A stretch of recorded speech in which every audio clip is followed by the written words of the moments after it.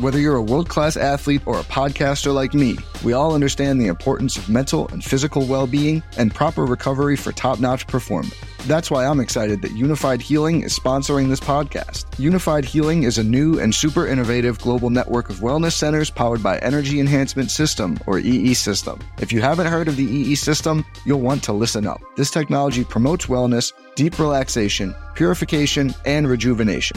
In hundreds of locations across the globe, access to a center is easy and affordable. Interested in experiencing the EE System technology for yourself? Go to unifiedhealing.com/bluewire to learn more and find a center near you.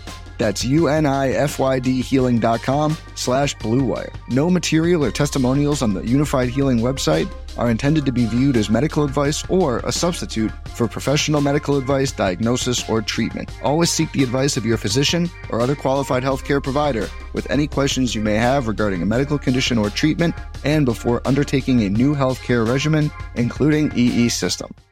This podcast episode is brought to you by Coors Light. These days, everything is go, go, go. It's nonstop hustle all the time. Work, friends, family, expect you to be on 24/7? Well, sometimes you just need to reach for a Coors Light because it's made to chill. Coors Light is cold lagered, cold filtered, and cold packaged. It's as crisp and refreshing as the Colorado Rockies. It is literally made to chill.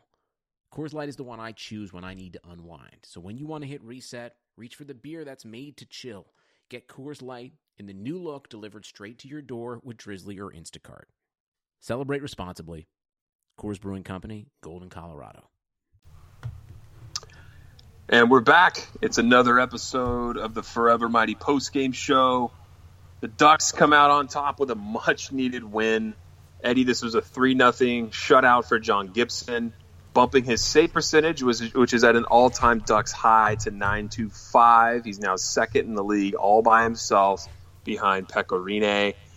This may not have been the game us Ducks fans wanted or the game Randy Carlyle wanted or the team for that matter, but they got the points they needed. I felt like that was the theme for this game. This is a battered Canucks group. The Ducks came out and took advantage.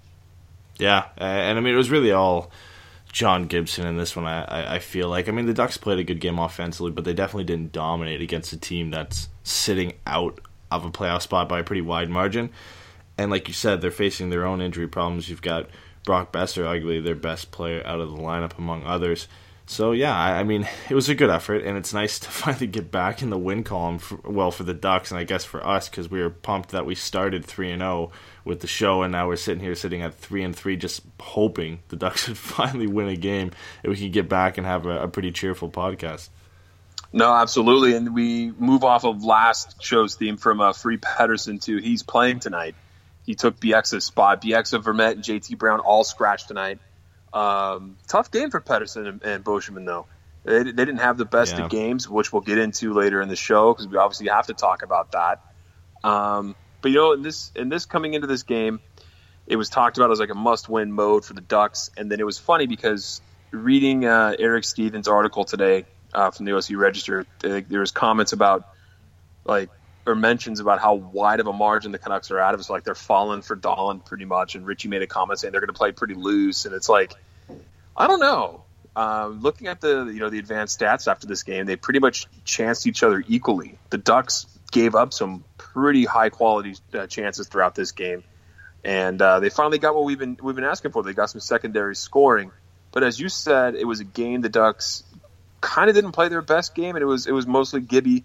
How do you feel about just overall how this game turned out? Is this something for us Ducks fans to finally be positive about, or is there some homework to do before we play Detroit on Friday? I think it's kind of a mixed bag. I feel like there's definitely things to be positive about when you come out with a 3-0 win. After the games they played previously, you can't really be too disappointed in it. But it is against a Vancouver team who are battling with a couple injuries. The Ducks didn't really dominate throughout this game. I think they played it a bit safe, which is fine. I mean, coming off 3 losses in a row, you want to do anything you can to get the win. But there's definitely some homework they can do, definitely some things they can look at. And hopefully the secondary scoring can continue to improve and be consistent, because they're going to need that. I mean, Detroit's not a hard opponent. Neither is New Jersey. But then again, New Jersey just thwomped the Vegas 8-3 today. So, I mean, they're still going to be tough opponents. The Ducks need every win they can get. So, there's a lot of things they could still look at, fine-tune, and get ready for Detroit. Absolutely. And you know what? As much as we've been down on the Ducks, we got to be positive of the show because we got the much-needed 2 points with San Jose winning in overtime tonight. The Ducks have to try to keep pace to, just make sure they squeak into the playoffs here. And so let's go ahead and get the show started here so we can get started with the first period. Trying to get by Benning. Darnell Nurse left it in the corner, gets up center. Perry scores! Corey Perry! Ilya able to shake away from Solani. It's given away to Solani. Around in front. Score! Teemu Solani with the steal. And the fans want one. Score! On the board! Paul Kariya!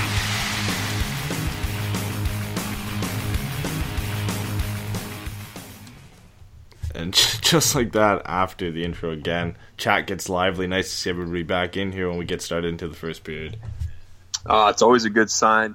We got to get cracking on this first period. It was just a great shift by, I never thought I would say, the fourth line.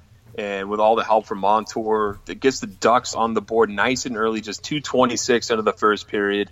Chimera with the give-and-go feed to Montour. Montour with the screen, knows there's a screen in front, throws it on net. And as the cliche in hockey goes, throw the puck on net, score some goals. And there you have it. Montour with his first goal in 50 flipping games. What a good feeling for him with how well he's been playing there. Yeah, it's nice to see him get one. Obviously, he ends up getting 2 in this game, and I think that's big for him. Spoiler alert, Eddie. Spoiler alert. I know. I got to throw that. I mean, everybody's coming in. They know what happened. So he got one here. He got the second one later on at the end of the game. And I think on both, he played it pretty well. He pinched in when he had to, showing that he's willing to get up in the play and not overcommit on plays he shouldn't. I thought he looked very good throughout this game, especially on this goal, because he comes down off the blue line, realizes that Chimera is going to win the puck behind the net, and kudos to Chimera as well. It's a good pass out to Montour, and he just gets enough of it to put it in over Markstrom. And good start. I mean, that's what the Ducks needed, really, after these last 3 games, to come out and get a goal in the first 3 minutes and really set the play. I think that was a really, really good start. And as beautiful as it's been to watch the RPG line put points up and chances up on the board, it's always great to not only get a chip in from a fourth liner, but to have your defense chip in on this goal as well. Yeah. Like we were saying, we haven't seen a lot out of that Kelly and Chimera pair that had come over at the trade deadline. And it's nice to see them get on the board. That's Chimera's. I think it was his first assist, if I remember correctly. He hasn't had a point since he's been here. Yeah. So good on him to get in. And he was talked about, pretty much throughout this game, along with Montour. Montour was involved everywhere. As the play goes on, Chimera ends up getting, cut off the face-off, 4-minute power play. I got a little pumped for this because this power play just looks, there's so much talent on this first power play unit for the Ducks. So many passes. Just not enough chances being generated where they were getting clean shots off the net or on the net. Is that how you felt about it as well? They love putting out that line of Fowler, Montour, Getzlaf, Perry, and Henrique, and they just feel like that's enough quality to score, and they just couldn't find anything on the power play. It's almost like they're missing that trigger guy. And I'm going to quote 2 guys here that obviously are kind of unique players, but Ovechkin and Laine, where they've, where they're going to be. They have their office on that left side circle, but there's nothing you can do to stop them. And anytime they get the puck on the power play, they're usually shooting it on net. And the Ducks don't really have that. I think that was Perry's job back in the day. And he didn't really work in that office, but he was the guy who would shoot the puck. And now you've got Montour and Fowler who can get some point shots when they can, but they usually like to pass it back and forth, and everything kind of works through Ryan Getzlaf, and they don't have that guy who's going to shoot the puck. And I feel like Raquel could be that guy in the power play, but he doesn't always show that. Sometimes he also likes to make the pass. And I feel like it's kind of a systems thing as well. I mean, they're going to have to set up and tell somebody, hey, you're the shooter. The puck's going to come to you. You're going to shoot the puck. And I don't think it's as simple as that, but that's at least a start and something they can look forward to. No, it's true. I mean, it's crazy how people look at. Even just casual fans I've talked to have looked at what Ovechkin does from that circle. Like, he's just standing around, on the power play, and then when he shoots the puck, how do they not know what's going to happen? It's like when you're that you can't good, stop it. It just happens. When you're that good, you've done that one time or a million times in your life. It's just going to go in. So it's a lot to ask for from a player like that. I think Raquel's a great option there for the Ducks. but he does like being fancy with stick handles and also feeding the open man for the pretty play. So maybe they got to look at, like, I don't know, who else could you slot in there? I don't want to dive too deep on the Ducks power play because it could be potent. But is there anybody particularly you want to slide in on there like that? I know Richie has a good shot, underrated shot, but is that somebody you would trust in that circle? No, one guy who I think they haven't utilized in that position, they've started to move him in his right position on the power play, but it's Brandon Montour. I feel like he probably has one of the best one-timers on the Ducks and is probably the perfect option to slot in on that left circle. But the problem is then you either have three defensemen out there or you're putting Getzlaf back at the point. So, I mean, I don't know. I feel like at least if you're looking for a trigger guy who's going to pretty much always shoot for that position, Montour is a really good option. But the Ducks don't really have that guy who can do that. And, I mean, you don't really always need that guy. Not every team's going to have that guy on their power play. No, not every team sets up like Washington or Winnipeg where you've got a line in Ovechkin to go to. But I still think there's different opportunities where if you have a guy like Raquel, if he gets the puck on his stick, he should be told to shoot more often than not rather than look for the pass. Because, like you've written here, the Ducks they make too many passes pretty much every time they get a power play chance. And they'll get a couple shots. Sometimes they'll be good quality chances, but they're usually just them overpassing. No, that's kind of been what's been happening with this power play until later in this game. But for the rest of this first period, you got a lot of nothing from the Ducks and a lot of great shifts from the Canucks putting on some pressure. Started to make me a little nervous because it's been so reminiscent of the previous games of how the other team was able to apply so much pressure on the Ducks. I'm like, the Ducks got the first goal here. And, the Ducks need to get some luck, and they end up getting some there. Del Zotto rings one off the post by Gibby. But Gibby had to be good this period. He didn't have to make a ton of insane saves or anything, but he had to be solid. I felt like it was a great game by him, a solid first period there, but the Ducks really didn't get the chances where the Canucks did in this first period. The Ducks ended up getting out of it, though, 1-0, 12-9. They still have the favorable advantage in shots, but when you look at the scoring chances there was 10 from the Canucks and 2 for the Ducks. Yeah, I think they were lucky to get out 1-0 and continue to have the lead, And I mean, I guess that's something we haven't really seen because there's a lot of times where the Ducks have got caved in the period and they've come out of it worse for wear, or they've had a goal early and then they've ended up getting tied up and just going into the second period tied with all the momentum for Vancouver. So I think they kind of suffocated that momentum out into going into the second period because they were able to go in with a 1-0 lead, which is nice to see. I mean, they didn't play a great period, but they're able to grind it out, get a goal early on, and continue into the second with a lead, and I think that's huge because you looked at their record, I think it was like 18-4-6 when leading after the first period, and I know that doesn't necessarily mean much, but it's always good to continue to have the lead after the first 20 minutes. Hey, when you're trying to make a final playoff drive, you'll take any advantage, any statistical thing that's going to tell you have a better chance of winning. Whatever odds are in your favor, you're going to go ahead and run with them. Yeah. Starting in the second period here, it was kind of a weird beginning to it, and then, I mean, just for the sake of the fact that the Ducks just love to give up chances on when they're on the power play, Brandon Sutter ends up getting in behind the Ducks defense, and Henrique's forced to take a hooking penalty. Gibby still makes a save, so good on Gibby to hold the fort down there. But I guess the scariest thing that happened in this period was Lindholm takes a puck to the face, ends up hitting him in the chin. You got a pretty good gif of that, by the way. Yeah, it looked like it could have been scary just the way it hit him because you didn't know if it hit him in the neck or the chin or like right under in his jaw. Obviously, he left and ended up coming back, which was great, but just what the Ducks would need at this point, where Lindholm's actually starting to play a lot better, getting back to what we're used to seeing from him, and just for him to go off and end up heading to the locker room because of something like this, it's worrying. I mean, the Ducks need everybody right now if they're going to make a push and actually get into a playoff spot. No, and it doesn't really matter to say it because, I mean, we all know Lindholm comes back in the third there, but I mean, it's so easy to have someone get a cracked jaw, fractured jaw, or something off a shot like that. Even though the shot was a wrist shot, you never know. You never know what kind of damage is done. He missed significant time in the second period getting fixed up. There was a bit of a chance here where I thought maybe Richie was going to have a chance to score.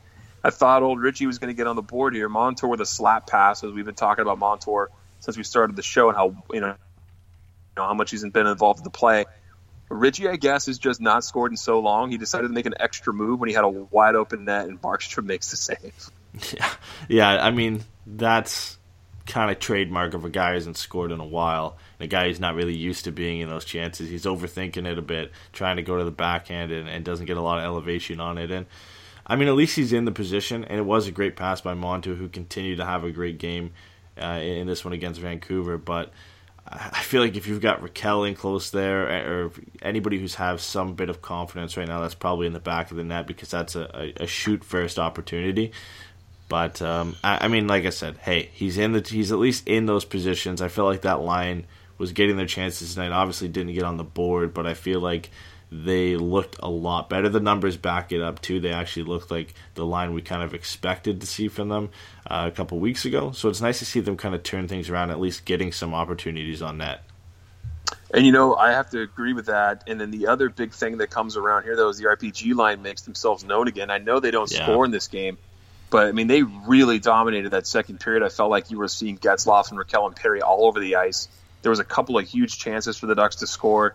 Getzlaf had a pass. I mean, they love making those tic-tac-toe plays, and it just happened. I think it hit Edler's skate in front, or it was Raquel wide open for a slam dunk in front. And then Raquel would come back in on the rush and toe drag around a defender, and Markstrom had to make a really nice save there between the arm and body.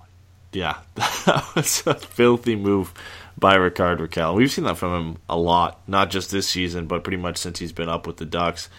He just can pull these moves out of nowhere, and he just makes guys look silly. I mean, the one that I always refer to is that overtime winner he had against Edmonton. I think it was last year or the year before that, where he just walked around a couple guys and just deked out Talbot and put it into the back of the net. And I felt like he was almost going to do that on this play if he had a little bit more room. But, yeah, I mean, he's a guy right now who's just creating things out of nothing. You have that play, and then you have the play after where he gets a breakaway off a nice stretch pass by Perry, but Markstrom makes another save. So they were buzzing. The stats don't really show that they were playing that well, but in that small stretch there in the second period, I'm surprised they didn't come away with a goal. That play by Perry, that pass, even the broadcast said it was Getzlaf, and I automatically assumed when I saw that pass that it was Getzlaf too. Yeah. And then I rewound. I'm like, holy hell, that was Perry with that ridiculous 150-foot pass over to Raquel to break it behind the defense. Yeah. So Raquel could have easily gotten on the board here. The Ducks could have easily been up to nothing at that point. They didn't have to wait much longer, though, because of all people and all lines, the Kelly, Chimera, Grant line ends up getting on the board. It was kind of weird the way this play started, because Getzlaf was finishing his shift and came in and just slammed the defender in the middle of the ice. I didn't see who that defender was, but the defender passed the puck to the half wall, and it was Kelly who knocks down Dowd, feeds it right back to Chimera, who goes top corner on Markstrom, and all of a sudden it's 2-0. It's that leader grit. That's right. I saw the Bob Murray that too.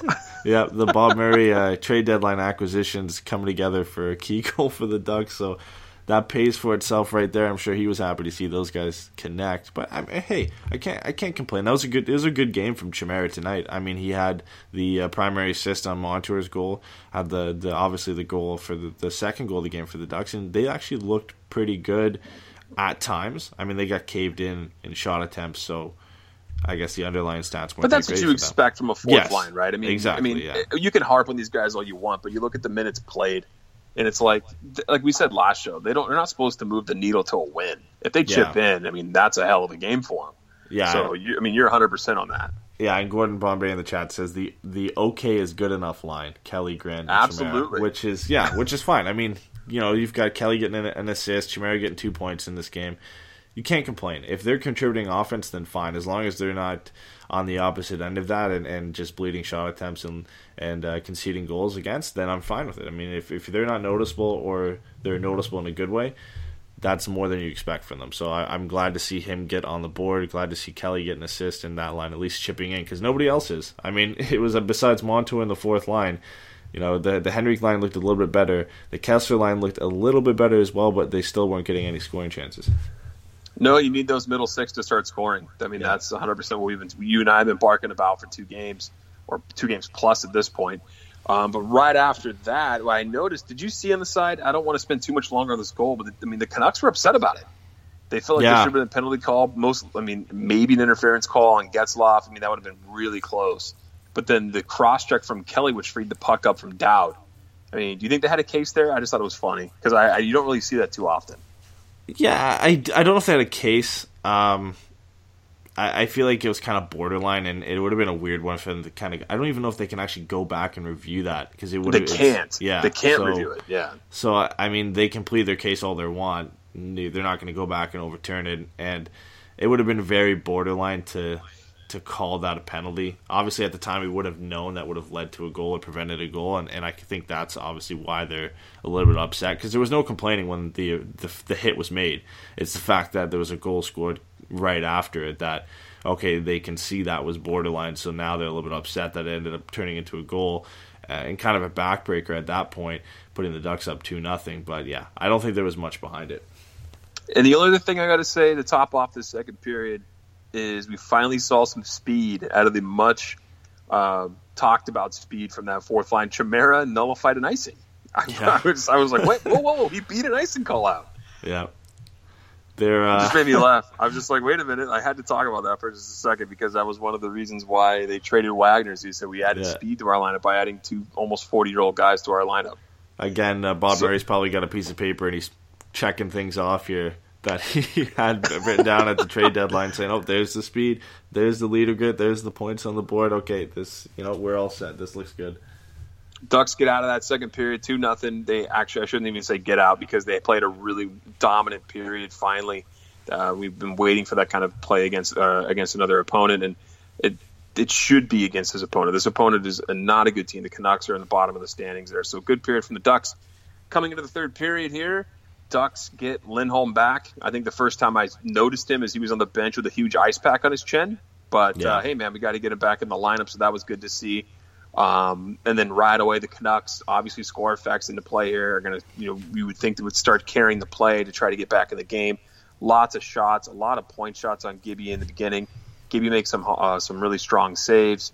Fowler comes in here, Henrique in here, but this game kind of goes on throughout the third period without a lot of prime scoring chances per se until we get to the point where the Ducks, the game's winding down, and Lindholm does one of his things that my buddy Jay always talks about, where he's like the classic, "Who, me? How the hell did I get a penalty?" Yeah, with a clear cross check on the Canucks, and he gets put in the box. But then just a few minutes later, Markstrom with one of the dumbest plays I've seen by a goaltender in a while. I mean, this isn't like a violent game. There's not a lot of bad blood. I mean, their big tough guy Gobranson's out, so you weren't going to see him fight anybody. And for whatever reason, Markstrom thought it'd be a great idea to step in front of Silfverberg and take an interference penalty. How often have you seen that? Was that odd? Yeah, I feel like it was odd. I mean, on the broadcast, they said, I think they were, it's like, I don't think it was they were on the same team, but they're from the same city in Sweden, so maybe he was just checking in on his countrymate and just seeing how he's doing. But yeah, I mean, that's the trend of this late third period, just dumb penalties. I mean, Lindholm takes the cross-check, got Markstrom taking that dumb penalty on Silfverberg. You got Sedin flipping the puck over the glass, and you've got Edler with a dumb hit late on Perry to pretty much seal the deal for the Ducks. I don't know what it was. I mean, Vancouver kind of handed this game over to the Ducks in the end here with those 2 dumb penalties. I mean, that Markstrom penalty nullified a power play for Vancouver, and then you've got the 2 dumb penalties in the end that kind of just let the Ducks coast to the finish line. Yeah, and it was Edler with that dumb hit on Perry. It was a late hit, and the referees called it, and that ends up giving the Ducks another power play chance, which they would actually convert on. Brandon Montour on a hell of a pass, heads-up play by Nick Ritchie. I mean, it's rare you say that. I'm surprised he didn't try to shove that puck through Markstrom. He actually picked his head up and saw Montour on the sideline, who buried it. 3-0 Anaheim at that point. Yeah, and again, like I had mentioned earlier on Montour's first goal, just a great play and a great kind of awareness for him to get into that position where you don't really expect him to be on that far post and be able to bang it in. And again, like you said too as well, with Ritchie being able to actually make that pass, most of the time you see him just kind of slam that through the goalie or try and just get it in there anyway. And for him to actually take the time, look up and find Montour was great because, I mean, the Ducks have had trouble sealing the deal lately in games. They missed a couple empty netters in this one. Vancouver came close in a couple plays. Obviously, then Edler's hit leads to just a way they can coast to the finish line. But it's nice. I like that Montour's got 2 goals in this game. Hopefully that can boost his confidence, especially one coming on the power play. I don't want to say it's going to turn things around for the Ducks power play because it was late in the game. I think Vancouver had pretty much given up. but hopefully it kind of bodes well for things to come. No, you needed to. You really need whatever you can get to grab confidence back into this team after being hounded and just run by the St. Louis Blues after coming off 2 straight losses prior to that. They need to get back into this. They're playing a Detroit team on Friday who they should also beat, but they turned up a dud last game. So whatever the last time they played anyway, the last time the Ducks was in Detroit. So whatever they can grab from this Canucks game and bring it into the next one and learn from and come out and dominate, they need to do.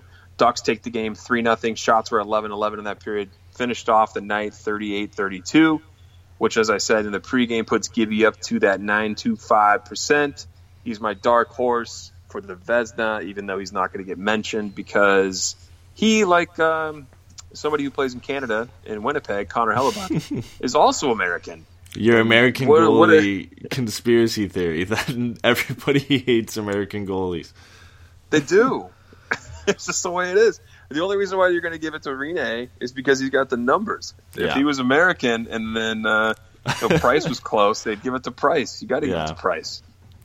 Fair enough. But Rinne's not American, so we'll shoulder that one for now because it's got to have something to do, I guess, because I feel like Winnipeg fans are going to get mad at me saying it's a small market, but it kind of is. And obviously Anaheim's a small market. Nashville's not a big one, but Rinne has the numbers, and Nashville is kind of that bandwagon team right now because they're playing well. And to be honest, I haven't heard a lot of mention of Vasilevsky lately because his plays kind of trailed off. I think the reason he's still in the discussion is because a lot of people had rated him as the favorite at midseason, and they haven't really checked in on him, and they just kind of assume that he's still playing great for Tampa Bay, which he still is. He had a couple bad games. Last game was really bad for him, but yeah, Gibby and Hellebuck for sure get the shaft a bit. Well, no, that's true. But if you're talking about Vasilevsky, look at that D-core in front of him now with Addie McDonough. It's kind of like, dude, you should win games. Well, that's just the way it is. By Ottawa. He let in 6 goals against the Senators. That's not a good night. No, it's definitely not against Ottawa. Especially not at this point of the season. It's like they should be falling trying to get Dahlin too. You should take advantage. All right, Eddie, let's get to our post game here, man. We got to talk a little bit about the secondary scoring line. I know we did a little bit, but it was rare to get something from the fourth line and defense with the power play. How did you feel overall? I know you mentioned a little bit, but what was your take on that middle six? The Kessler line and the Henrique line. Do you feel like they're slowly starting to come around, or is it just the same old here? I felt like they looked better, and like I said, the shot attempts numbers kind of paint that same type of picture as well. They were on the right side of scoring chances and shots for both the Henrique, Ritchie, Kasha, and Kessler, Cogliano, Silfverberg lines, but they still weren't generating a lot of offense. Henrique and Ritchie and I believe Kasha were all on the ice for that power play goal, the last one, I believe, and I still want to see more, but it looks like, at least from this one game, and it is a very small sample size, that they're starting to get some more chances, but it's against a severely depleted Vancouver Canucks team who doesn't have a lot of threats anyway. So I'll take it with a grain of salt right now. I'll hope that going into the game against Detroit that they can continue to start playing better because the Ducks are going to need it. They were able to get a win tonight with the first line not playing that well. And you finally had some other guys getting on the scoreboard. You had Montour obviously scoring twice, Ritchie with an assist. You had the fourth line chipping in, so it's a good start. But until I see it consistently against Detroit, against New Jersey, over the next 3 or 4 games, then I'm still going to be a little bit skeptical. No, I have to agree with you on that. You got to hand it though to Ritchie. Yeah, played 10 minutes, 46 seconds, all situations on the night, and his line more than dominated when he was out there. 17 chances, 4 to 6 against, at least on the Corsi side of things. He had a great game. And then shout out to my boy Lindholm up in the 77% range there. That's my little analytic. Nice to see him back leading, right? So that's where he should be. Yeah. So I feel like I'm with you on that, though. There's some work to be done. But whatever confidence the guys can take from this and move into that Detroit game on Friday is huge. Yeah. And hopefully they can just build on whatever successes they've built here. Yeah, for sure, and they're going to need it because, I mean, this isn't like a banner win by any means against Vancouver, who's out of the playoffs and dealing with some injury troubles. And I know we've mentioned that multiple times already, their injuries, but you got to kind of bring it up and take the win into perspective. I mean, they just played 3 strong Central Division teams and kind of got outplayed and dummied in all of them. So it's going to be a lot of work for them to get back higher in the standings, and just playing pretty well against the Vancouver team isn't something to really boast about until they really go into these games against Detroit and New Jersey and play well.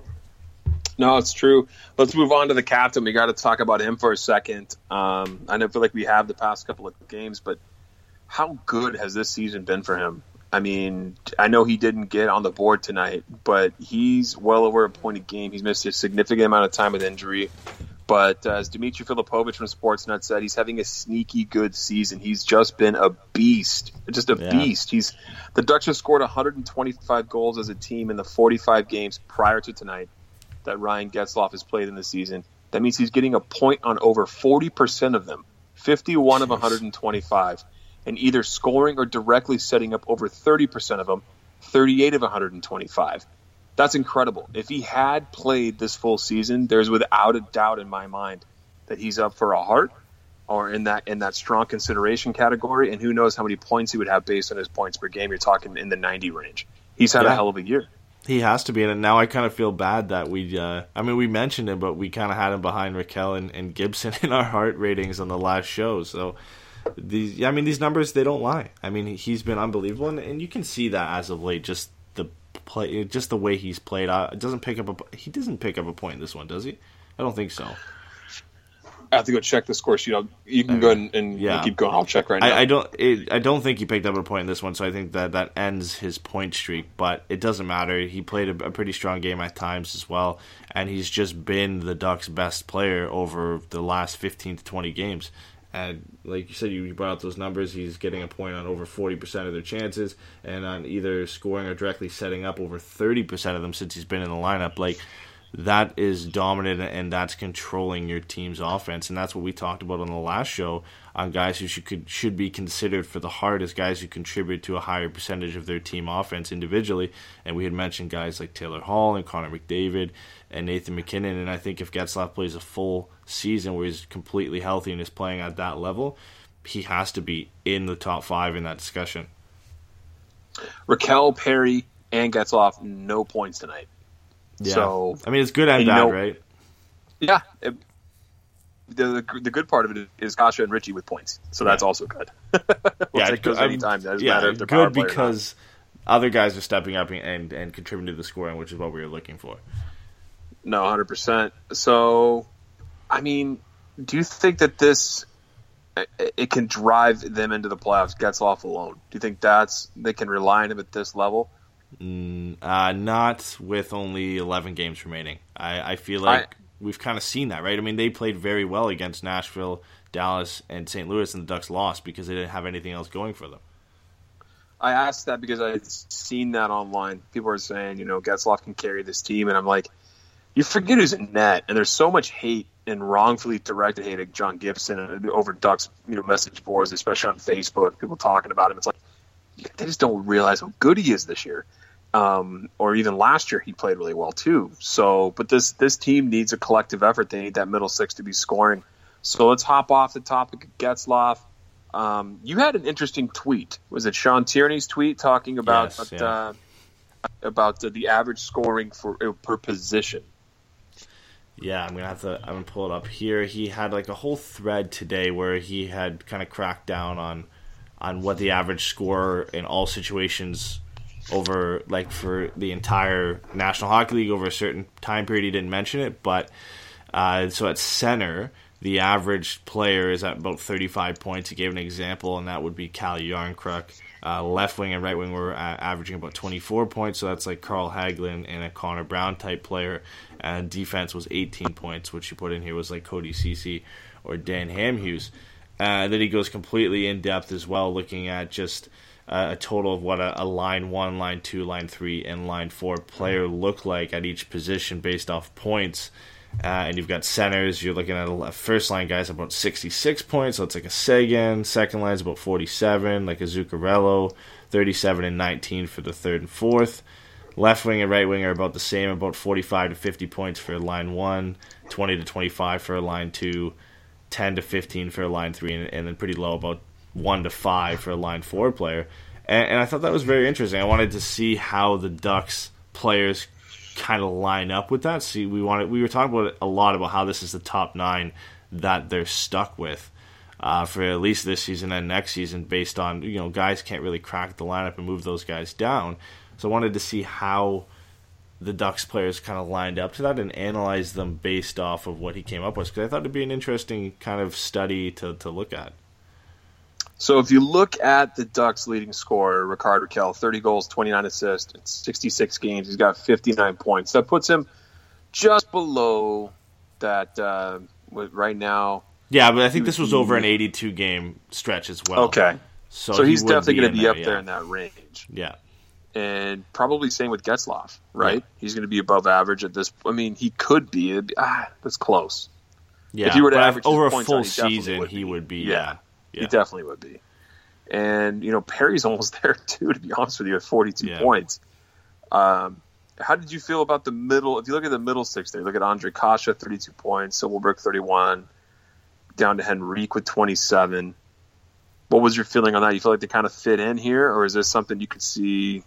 I know we're making comparisons, but every game's different, every team's different, but looking at direct comparisons to what the points are putting up on average, was there any glaring players you saw here where you're kind of like, oh, okay, maybe not? Yeah, I mean, just kind of looking, I'll break down their top 6 pretty quick, but you already mentioned Rakell, and he's definitely that line 1 guy. I mean, he's playing left wing right now, and they had their left wing 1 as an average of about 47 points, where he's already got over that, and he's almost at the top line center for points, so he's definitely a line 1 guy. Getzlaf, like you said, if he was over a full season, he would be a line 1 guy. Perry right now, 42 points. They consider a line 1 guy to be 49 points. Probably will hit that, and again, Perry's only played 59 games this year. He's had some injury problems as well. So, I mean, we've been hard on Perry all season, and based off the average right winger in the National Hockey League, he's considered a first-line winger, which is, I mean, I think it's surprising to hear that from most. Then you kind of get down to the next tier of guys. You got Silverberg, who's scoring at 31. That puts him right between line 1 and line 2. You've got Kasha as well, 31 points. That puts him again right between line 1 and line 2. You've got Henrique at center with 41 points. That puts him between the line 2, line 3 center, which I think is where we kind of expect him to be. And then just to finish it off with Cogliano and Ritchie. Ritchie's got 22 points. That puts him pretty much around a line 3 left wing, and the same goes for Cogliano, who's got 26. That puts him at about a borderline second line left winger. So I think the Ducks' top 9 definitely looks like it's better than average. I don't think it's the best in the National Hockey League, but that's something we've kind of boasted for a while, and now with the offense going a little bit anemic, it hasn't looked like it. But if everybody can get hot and get going, I think this is a very, very difficult team to match up against. No, I agree with you, man. And it's nice to see that they're actually slotting in those spots. I think the one part that I looked at, I was a little disappointed in, the Ducks don't really have that D1 in points. Yeah. You look down at his tweet, it's kind of like that 40-point range, Riley, Hamilton, Letang. Ducks have guys in between there, though. Keith, Edler, right? I mean, that's a 26-point range. And these are just averages over. And those are offensive numbers as well. So, right. It doesn't really take into the defensive consideration, and where Lindholm's more of a defensive guy who could still put up about 30 points. Fowler, again, is not going to light the world on fire. Manson definitely isn't, but I think his point total this season has surprised a lot of people. So it's not bad to have a bunch of D2 guys, and I think if you throw in Lindholm's defensive ability, that probably puts him in that D1 category. But that's definitely something they're missing. I think it's what a lot of people expected Montour to be or eventually be, is that consistent offensive threat who can get over 40 points. I don't know if he'll ever hit that, but that's really what this Ducks blue line is missing, is that kind of go-to point guy. So that kind of segues into our last bit of information that we're going to talk about when it comes to the Ducks system. is it a system issue that we asked before? Is this a Randy Carlyle issue when you're talking about the Ducks defensemen here, about their inability to put up these points? We brought up some topics about what coaches could be in the running if for somehow Randy Carlyle becomes on the hot seat. We said last post game there's no way that's going to happen. Especially if this team makes the playoffs, there's no way that Bob Murray's going to let a guy go who's able to go through this season with all the injuries on his team. But we brought up some guys. You put together a short list here of some possibilities. And if it's a system issue, which we've seen all over Twitter, I've seen a lot of people talk about Carlisle being outcoached, especially in that last game where he had Kevin Bieksa out with the pole goaltender, 6-on-5. He had some power play. He had some minutes with Perry Getzlaf and Raquel. Are those glaring issues to you? Or is that just him having to utilize another defenseman that he has on his bench? I feel like it's him utilizing another defenseman he has on his bench, but it doesn't mask any glaring issues they have. We have a discussion coming up about Carlisle and his possible replacements, and I think that kind of goes into that as well. And I think a lot of people are just kind of fed up with some of the decisions that Carlisle makes. I mean, today, for the longest time, we thought it was going to be Bieksa and Beauchemin together. And it was kind of back and forth until the final, final 5 minutes before the game when the lineup sheet was tweeted out by Eric Stevens that Pettersson was indeed in the game. It's kind of interesting. I feel like he is just kind of utilizing that last guy, but there definitely are some glaring issues. I feel like the best teams in the league have that top four. Yeah. And they run that top four majority of the game, as many minutes. I mean, Fowler played a ridiculous 27 minutes tonight. And you can't ask that of your entire lineup. But you can mitigate the minutes that your third pair sees and what situations they're deployed in. Yeah. And we've seen some pretty crappy deployments from Carlisle, especially over this recent stretch. Yeah. So that begs the question then. I mean, why not follow the model that's been successful where you play those guys 6 minutes a night in your third pair and you run your guys, your top four, the most? And I mean, these guys are young defensemen that are good on this team. You got Manson, Montour, Fowler, and Lindholm. There's no reason they can't play upwards of 22 minutes a night to cover those other shifts. Do you feel like it might be time for a change with those lineup decisions and those deployment decisions? And does it necessarily fall all on Carlisle? I know that he makes the top decisions, but I mean, Trent Yanni's there as well. Yeah, I think, something we had brought up before, and I know it's different comparing regular season to playoffs, but we talked about Chicago and their utilization of their defense in the playoffs, how they literally just played with a top four, and I think it was it was Timonen and Roosevelt, and then those guys that they played like 10 maybe 9 minutes a night.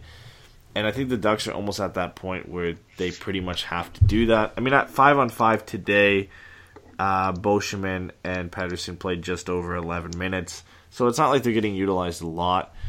But when you've got two pairs just clicking, you've got the Manson-Lindholm pair going insane. You've got the Fowler-Montour pair that's continuing to play well. I think you got to just play these guys as much as you can. And like you said, they're young guys. They can handle it. They've shown they can all play 22, 23 minutes a night. I know it's a risk to kind of tire these guys out going into the playoffs. But, yeah, I mean, for Lindholm, I think the interesting thing tonight is he only played 11:57, 5-on-5, 16 minutes in all situations. Felt like I know he got hurt and he was gone for a bit, but I feel like those should even be a little bit higher just based on the fact that even though he was hurt, I feel like he should be a guy that should be utilized a little bit more. Manson obviously picked up the lion's share of those minutes and ended up playing 19, 5-on-5 on the night. But yeah, it has to be something that you look at for it to really be Carlisle's fault. I think he has to use these guys more often, especially when the confidence really isn't there for this bottom pairing. And we're seeing a makeshift bottom pairing pretty much every game. It's either going to be Pettersson or Bieksa. It's going to be Beauchemin or Bieksa. It's going to be Pettersson or Beauchemin. And when you don't have that consistency down there, it's hard to get anything going in the right direction. And when you've got these two other pairings above them playing so well, I mean, you might as well play them as much as you can. And if you're going to play that third pair 12 to 14 minutes, I mean, you better utilize them correctly with deploying them in situations that they can benefit from, right? You don't want them out against, I guess, someone's top line. I know there was comments made about Boschman and Bieksa being out there against the Tarasenko line against St. Louis, and you're like, wait a minute, why? Why would you do that? Why would you have them out there like that? Makes no sense. The same could go for any situation here with Boschman and Pettersson. You don't want to have them out there against, Bo Horvat or the Sedins. You want to kind of shelter these guys and give them the easier minutes. And I think that's what people are talking about when it comes to Carlisle being outcoached. So if he were to be on the hot seat, as you mentioned last show, which we don't think he's going to be, if these issues happen, the Ducks miss the playoffs, and somehow, some way, he becomes in the spotlight where he's going to have his job taken away from him, who are the guys you feel would be best suited or most looked at to replace him? Yeah, and I think the first one is kind of the most obvious. At least it kind of comes from in-house, and that'd be Dallas Eakins down with the Gulls. I think he's done a good job with what he's done. Obviously has a little bit more familiarity with the Ducks players and the prospects coming up, so I think that's kind of the go-to option for them. I don't know if it's the best one, but I think it's definitely the safest one, and we've seen the Ducks before. Obviously, going back to Randy Carlisle was a safe option for them. They knew what they were going to get from him. They've obviously been in constant contact with him, so it was kind of the safer option over other guys like Travis Green, who was in the discussion to go to Anaheim. So if they're going to stick to that trend, I feel like he's the guy. I kind of want to know your opinion on Dallas Eakins, because I haven't seen a lot of what he's done with San Diego. Obviously, I can just look at their record and their play as of late. But I'm interested to see your opinion on his option, because he's been in the NHL before with Edmonton. And he didn't have a good run in Edmonton. No. I feel like, but I don't know if that was all his fault. I mean, you look at that, the way that team's managed now, and you kind of laugh at the fact that they've wasted the years of Connor McDavid's entry-level contract, and now they got to pay him big bucks next year, and they're going to miss the playoffs.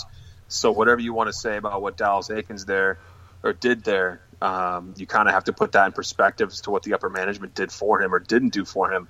But when you're talking about what he's done with the Gulls, they've been a good team since they've been back in Southern California, and that the program the Ducks have in the AHL to bring players up and have them NHL ready, the players love him. He's a player's coach, and he does really well in the AHL, and that's a tough gig. I mean, the AHL, you're cycling players in and out all the time, right? I mean, they're going up to the NHL, back down to the AHL. It's not like you get your best guys night in, night out. I mean, Nick Ritchie spent time there. Obviously, Montour spent time there. You go up and down this lineup, you find guys that have played for Dallas Eakins, and I feel like eventually he would be the main option unless you have a big name pop up around the NHL who gets fired, and then it's like an instant situation where, like what happened when Boston fired Claude Julien, and then Montreal picked him right up. Like, oh, gotta get him. Oh, he's French Canadian and he's a good coach. Let's pick him up. Unless there's a situation like that, I think Dallas Eakins is probably the top of the list to come up to Anaheim, because, I mean, they were even looking at a guy like Travis Green before he went to Vancouver. Yeah, he was in the running for the job in Anaheim as well, and he's also listed as a really good player coach and somebody who's really good with the young team, and that's what the Ducks are. I think they're going to need somebody here for that second wave of talent coming up that is going to be good with those players. So, I mean, I would put my money on Eakins if I had to pick, unless there was a big name guy floating around.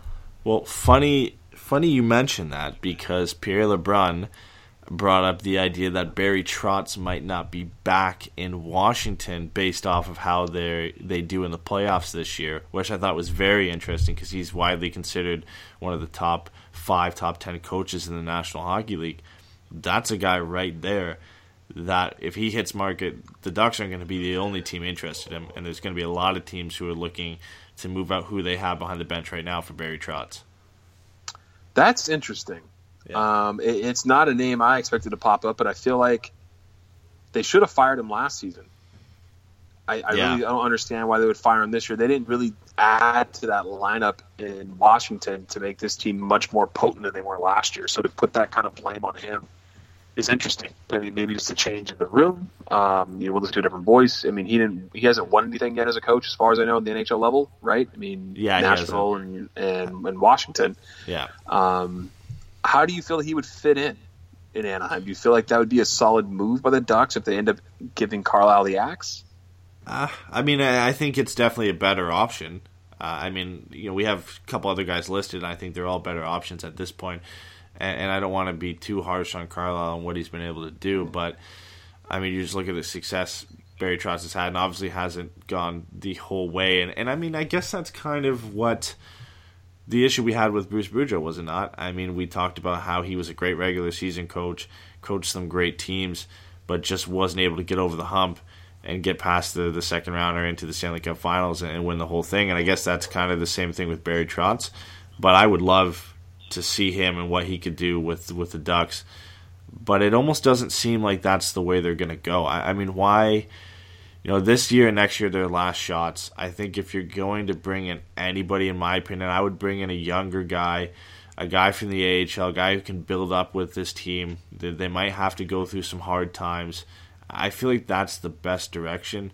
But Dallas Eakins and Barry Trotz just seem like the go-to options for Bob Murray. Just like the typical Bob Murray moves, where he'll bring in a guy who's been around the league, or he's bringing up a guy that he knows in his own system. Made me laugh when Randy Carlisle came back, and some people were upset, but then some Ducks fans were excited. He won a cup with the Ducks, and we're going to bring the Stanley Cup back here in 2017 for the 10-year anniversary of the Stanley Cup. And I was like, do you remember who was on that team? Do you not remember, peak Teemu Selanne? Yeah. And two guys who were unknown in the league, like Chris Pronger and Scott Niedermayer on that team. Yeah. And Jaguar playing lights out. And it's like, do you not remember who was on that team? I don't really feel like it was Carlisle. I feel like I could have coached that team into the Stanley Cup final. I mean, yeah. I'm not trying to be too disrespectful to Carlisle there, but I mean, that just speaks to the talent that was on the ice. I mean, 3 Hall of Famers right there that were on the Ducks at that point in their career. I mean, you can't really give that to Carlisle, but I would go with what you said. I feel like a younger guy, once the upper echelon of this team, age-wise, is starting to really regress, and they really need to rely on the younger guys coming up. You're really going to need that guy coming up who's had a lot of experience, and I feel like Dallas Eakin is going to be that guy. He already knows all the guys coming up from the AHL, and he works well with them, so why not give him a crack in Anaheim? Yeah, and kind of dwelling still in the AHL with some of the top coaches down there, I think there's 2 guys that have kind of been rumored around moving out of the positions that they're in just because the coach is in front of them. And I think that starts with Sheldon Keefe with the Marlies. I mean, there's no chance of him taking Babcock's role in Toronto, and eventually he's a guy. Yeah, exactly. And eventually he's a guy that's going to be moving out and moving up into the NHL, whether it be a head coaching job or an assistant coach job. But I think most people believe it'll be a head coaching job. And he's done a great job with the Marlies, and he's seen a lot of good young players down in the Marlies that have come up to Toronto. I mean, he's seen Connor Brown, he's seen Zach Hyman, Kapanen, William Nylander, Travis Dermott, Connor Carrick. I mean, he's developed a lot of young players. Obviously, those are talented players as well, but he's helped tailor them and really develop their play to come up and play well with the Leafs. And I think he's one of those younger guys, one of those up-and-coming head coaches that I think you can kind of plug in this team. They've got 1 or 2 more seasons to really compete for the Cup, where they're going to have to start doing a rebuild or a retool. And I think that's the perfect time to bring in a young coach to kind of rebuild this team's philosophy around. I think he's definitely an option. And then you also look at Jay Leach, who's in the AHL with Providence, and what he's been able to do in the Boston Bruins system. And I don't think he comes up and replaces Boston coach anytime soon with the success they're having. So these are 2 guys who are almost at the point where they can get in the AHL and are looking for head coaching jobs, and definitely 2 guys the Ducks should be looking for if they're going to replace Carlisle. And that's all hypothetical, everybody. Don't get too excited, right? I mean, you and I have talked about that before, as we've said a couple of times already, but just exploring to see who would be the fit. And it's just interesting for me to look at, and you brought up some guys I've never heard of, so I appreciate you diving in on that, because I know you're more keyed in on the prospects and the AHL guys coming up and who's important around there coaching wise, especially because you're in the hockey capital of the world, it makes sense. Yeah. So did a lot of digging. Let's get on to some. Let's get on to some questions here. We got anybody in the chat who wants to pop one over to us? We got someone on Twitter. Yeah, we got some on Twitter, but I'll start, like always, in the chat, because these guys have been here the whole time. So going back to the very beginning of the chat, right after the intro, we had a couple questions. Jacob was stating and then asking. He said, "Good win, but pretty well a Gibby win," which I think we both agree with. Glad to see Pettersson back. And he said, "Curious your thoughts on this. What's the possibility of rolling 4 young defensemen on the bottom 2D next season?" And this is something we talked about last show, how the Ducks, I wanted to see at least a Pettersson-Larson maybe pairing, or bringing up Jacob Magna and Andy Belinsky and kind of rolling those guys. I think that's the best option for the Ducks next season. I'm interested to see what you think on that.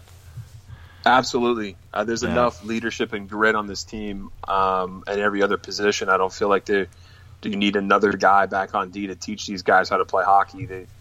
Cam Fowler's a veteran guy on this team. He's a young guy, but he's been on this team for a long time. Josh Mance is coming into his own. Hampus Lindholm is the same. I feel like they can be around as a veteran defenseman.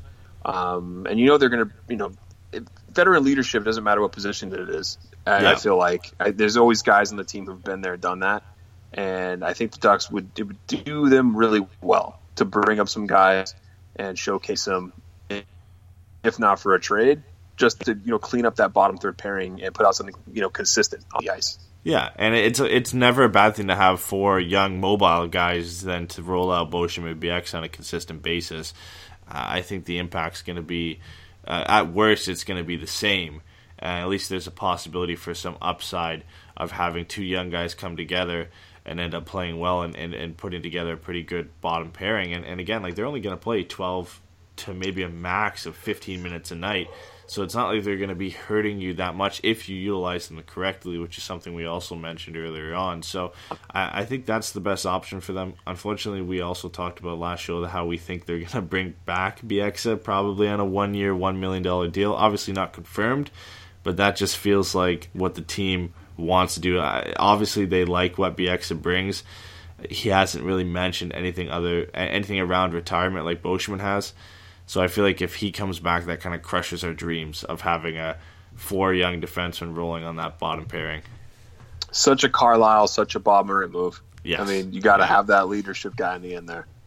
Yeah. Okay, so next, I guess it's not a question again, but it is a statement, and I think it's relevant based on what's coming up. Gordon Bombay saying we have an easy schedule, but that's scary when we play down to our competition. And I tend to agree with him. The Ducks have not played well against some of the worst teams in the National Hockey League, and I just kind of go and refer to the last time they played Detroit, where it was a very boring game. The offense was non-existent in that game, and they didn't get anything going and ultimately lost in regulation. And I think it's relevant when you look at who their next opponent is in Detroit, and you got to try and avoid doing that again. Detroit's a team you should be beating. They should have beat them last time they played them, and you've got to avoid playing down to their competition. That was the BX giveaway game, the highlight. Oh, yeah, to Larkin. To Larkin. That was that horrible, horrible game. I don't even think the Ducks hit 20 shots in that game. It was really bad. So looking at that schedule real quick, and I know we'll get to it before we wrap because we'll talk about Detroit and the next couple of games, I guess. But they got Detroit on Friday, New Jersey on Sunday, and then they're off for 2 days. Then they go on a mini road trip for 4 games. Calgary on Wednesday, Winnipeg on Friday, Sunday is Edmonton, following Tuesday is Vancouver, and then to wrap up the month, they come home and play LA. To me, there's 3 difficult games there.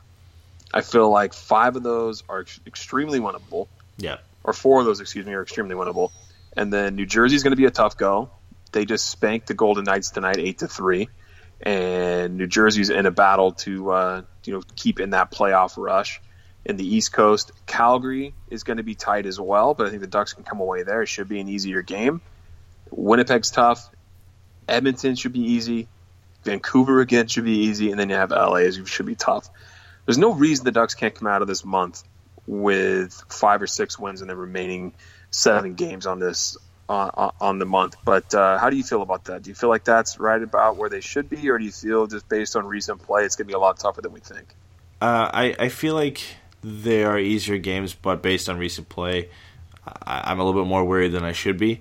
And I feel like that game, especially against Calgary and LA, are the big 2 with the way the playoffs are lining up and the race is kind of going right now. I think with the Ducks winning tonight, that pulls them in a tie with LA on points, but LA has that game in hand. Obviously, San Jose picking up both points in a win against Edmonton. Any points you can pick up against Pacific Division teams are extremely important. And the Ducks have 5 of their remaining 11 games against Pacific Division teams. Only 2 of them are in the race in Calgary and LA, but those are still big games.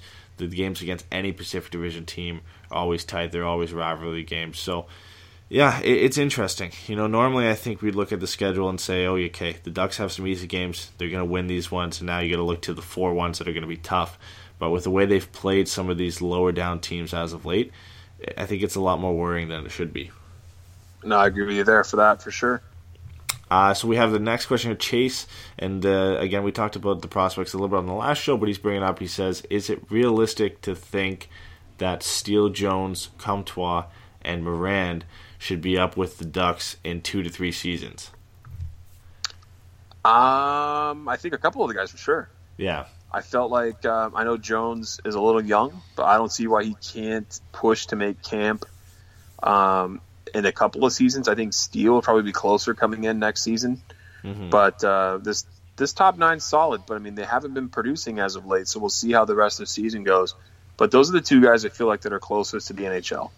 Yeah, and I think the key word here is 2 to 3 seasons. I think that's the realistic outlook for this, because that top 9 is set for next year and probably the year after that. With Steele and Jones, I think those are the 2 interesting ones, like you mentioned, because they are actually not junior eligible next year. They'll be up with the Gulls, or they'll be in Anaheim if they play well enough to stick up there. So I think those are definitely the 2 closest guys, and for them, depending on how this lineup shakes out in 2 seasons, those are the 2 closest guys to getting up here in 2 seasons rather than 3. For Comtois and Morin, I think Comtois is definitely closer just with the way he's been playing this season, but I still think, again, that one's probably about 3 seasons out. And for Antoine Morin, I think that's a 3 or 4 season one, because I don't think he's completely established if he's going to be a center or a winger in the NHL. He's been a center as long as I've seen him play in junior, but he's one of those smaller guys where when they end up getting to the National Hockey League, he's definitely not going to be a guy who starts at center. More kind of like Raquel in that sense, where he was a center coming out of junior, and now he's kind of shifted to the wing. I feel like that's what Antoine Morin is going to eventually do. But Steele and Jones are definitely the 2 guys to keep a look on. I'm going to definitely catch a lot more goals games next year with those 2 being up there. No, absolutely. And there's a good chance if this Kasha, Richie, Henrique line doesn't start producing again, that they're going to get strong looks in camp. And, who knows how that goes with the RFA contract negotiations this summer, too, with those same 2 guys. Yeah. So there could be 2 spots open, but if they're signed and they play well, I don't see how that top 9 moves. But I agree with you there. Jones and Steele. So Gordon Bombay in the chat again saying Chimera Getzlaf and move Pedersen to the wing and call it the receding hair line. I take offense to that. My hairline's receding too. That would be great. I mean, we have the RPG line. Why not have the receding hairline? That would be great. I could go with that. Let's see. I'm scrolling through the chat real quick here, so bear with me. Gordon Bombay, in referring to our coaching discussion, saying not the coach we need, but the coach we deserve, in Gordon Bombay himself. So, here's an interesting one from Richard. He said, I think Carlisle is secretly trying to kill Fowler. He had over 27 minutes tonight. And, he's consistently been doing that, not consistently in Carlisle trying to kill him, but in Fowler being the minute muncher for the Ducks. He's really been that guy all season. I think this is dating back now to I think the first show, which I guess isn't that old. It's only about 2 weeks ago, but how we talked about Montour's minutes shooting up and getting close to Lindholm. But then Fowler's been that consistent guy who's pretty much always been above 23 minutes all season. So no surprise really that he hit 27, especially with Lindholm being out of the lineup for a couple minutes tonight. He's a leader on this team. Yeah, he's a quiet leader, and he's somebody the Ducks organization takes a lot of pride in bringing up to the system and having him on the squad. And he's played really well. And he's a guy you can trust. You know what you're going to get from him night in and night out. And he plays really well with Brandon Montour now. As we've said before, they complement each other. So, give him all the minutes in the world. I think he's playing great hockey right now, so keep feeding him. Yeah, I definitely agree with that. I think he has to be the guy to lead forward. And we talked about how rotating in those younger guys next year, you're looking for those leaders on the blue line. Why, like you said, I think Fowler's already that. You don't need to have a guy like BX or Boschman back there to kind of lead the way, because Fowler's already that guy. And I think Manson and Lindholm, are kind of moving in that direction as well. So the Ducks definitely have some good young guys that can lead this blue line for a long time.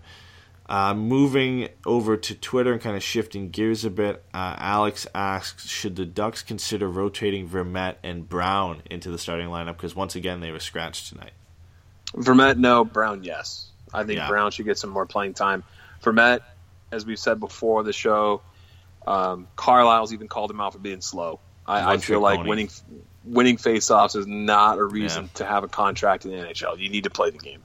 Yeah, he's a one-trick pony. He wins faceoffs, and that's pretty much it. And I think that's why Derek Grant has kind of solidified that spot as a fourth-line center, because we mentioned him a lot and had some praise for him in the last show about how he could be the fourth-line center for the Ducks for the near future, just based on his play. I think he deserves it. He's obviously gets some jabs from the fans saying he's that Derek Grant elite center based on the fact that he's been in and out and up and down the lineup all season due to injuries, but I mean, he's been great. He's been an excellent addition, Derek Grant has, to this Ducks team, which I don't think you would have thought when he was acquired or when he was signed in the offseason. And he's bumped Antoine Vermette completely out of that fourth line, and definitely does not look like Antoine Vermette's going to be back next season. No, and like we said before, we don't really think Chris Kelly or Jason Chimera will either. What is JT Brown's contract status? Not to put you on the spot.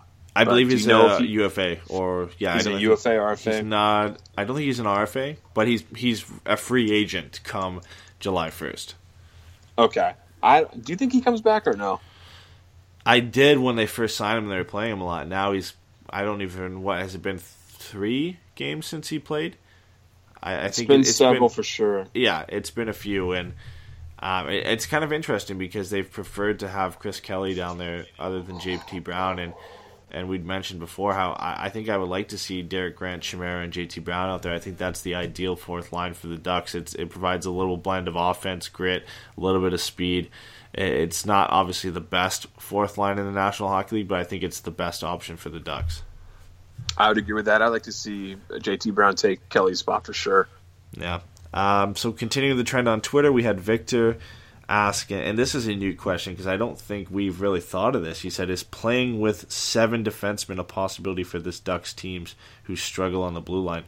I honestly didn't think of that. I mean, that's kind of an interesting way to go. I think it takes away from it a bit, but really what you're taking then Chris Kelly out of the lineup and you're rotating somebody in on that fourth line, whether it be Andre Kasher or Nick Ritchie rotating in on that fourth line. I don't hate it. I think it's a decent option because it takes. See, this is the thing though, because then what? You know that 7th guy is going to be Boschman or Bieksa. So then instead of having them both out of the lineup, now you've got them both splitting minutes throughout the game.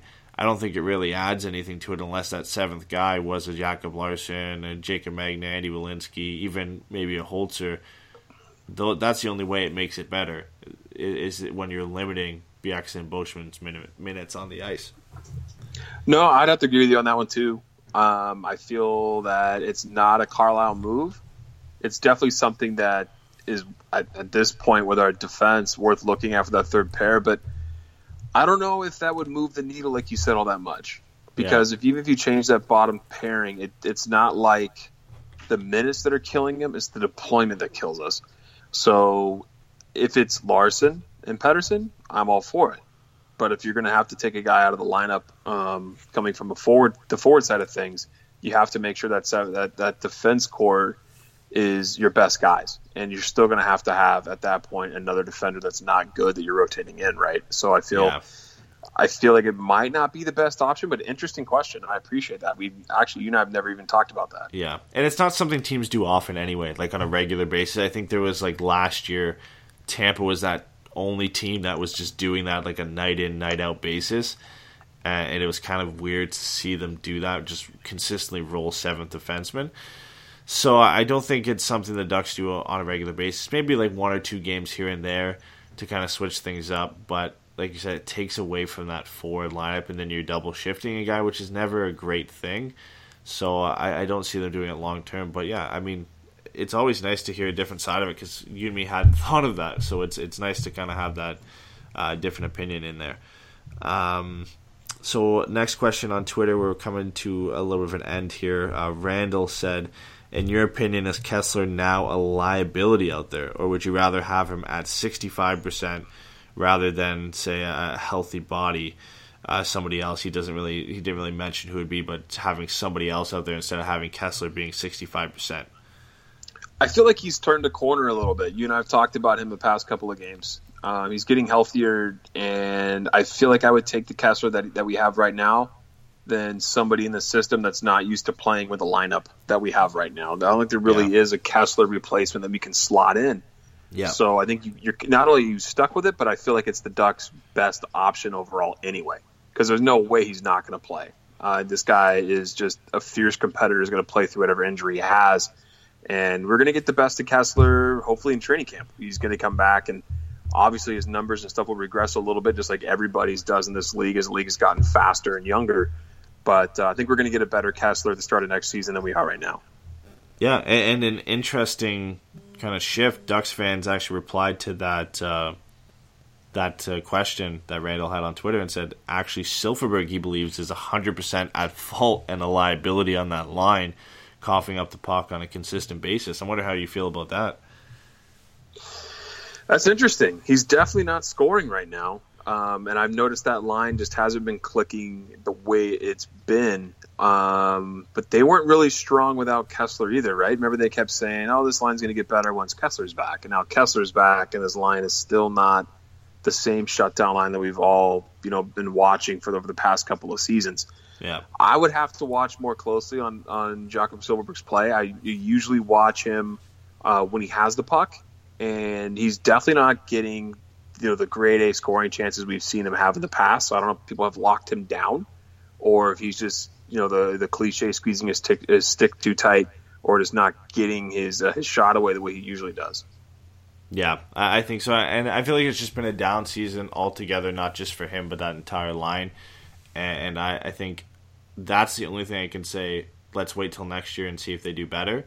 I think you can give them a benefit of doubt with the fact that they haven't been together for an entire season. Kessler is not playing at 100%, and I think those kind of all come into it together.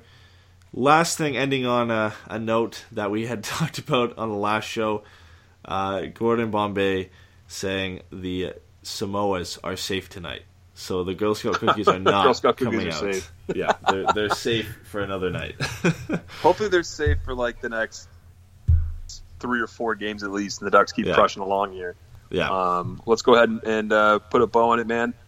And with just a little bit of love to everybody who's tuned in, everybody who's downloaded, everybody who's popped in live in our chat or live listening to this broadcast. We love you guys. We appreciate it. We've gotten a great response, I feel like, on iTunes so far. Plenty of reviews. If anybody hasn't done that and you would love to give us a little bit of love, like Eddie has said before, it helps people see this show when they search. So go to iTunes, give us a 5-star, leave a comment that we'd love you guys. It'd be great. And Eddie, where else can they grab us? Yep. So, I mean, the main place is Spreaker, where a lot of you, if you're listening live or listening to the next day, are finding us. If not, like Patrick already mentioned, you can find us on iTunes. Spreaker sends it out pretty much everywhere. So they send it out to SoundCloud, sends it out to iHeartRadio.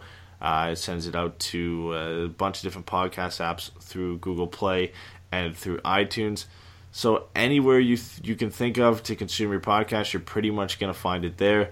But as always, I mean, the main ones are going to be Spreaker and iTunes for us. And like Patrick said, thank you so much, guys, for the support already in Spreaker and on iTunes. It's been great. I mean, I can't believe it's only been 7 games, and the support we've had live and the next day has been amazing.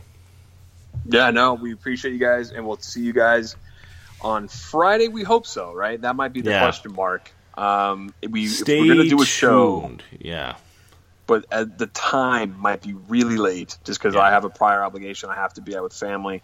There will be a show, just as to when the time will be up to be downloaded or live. We'll keep you guys posted.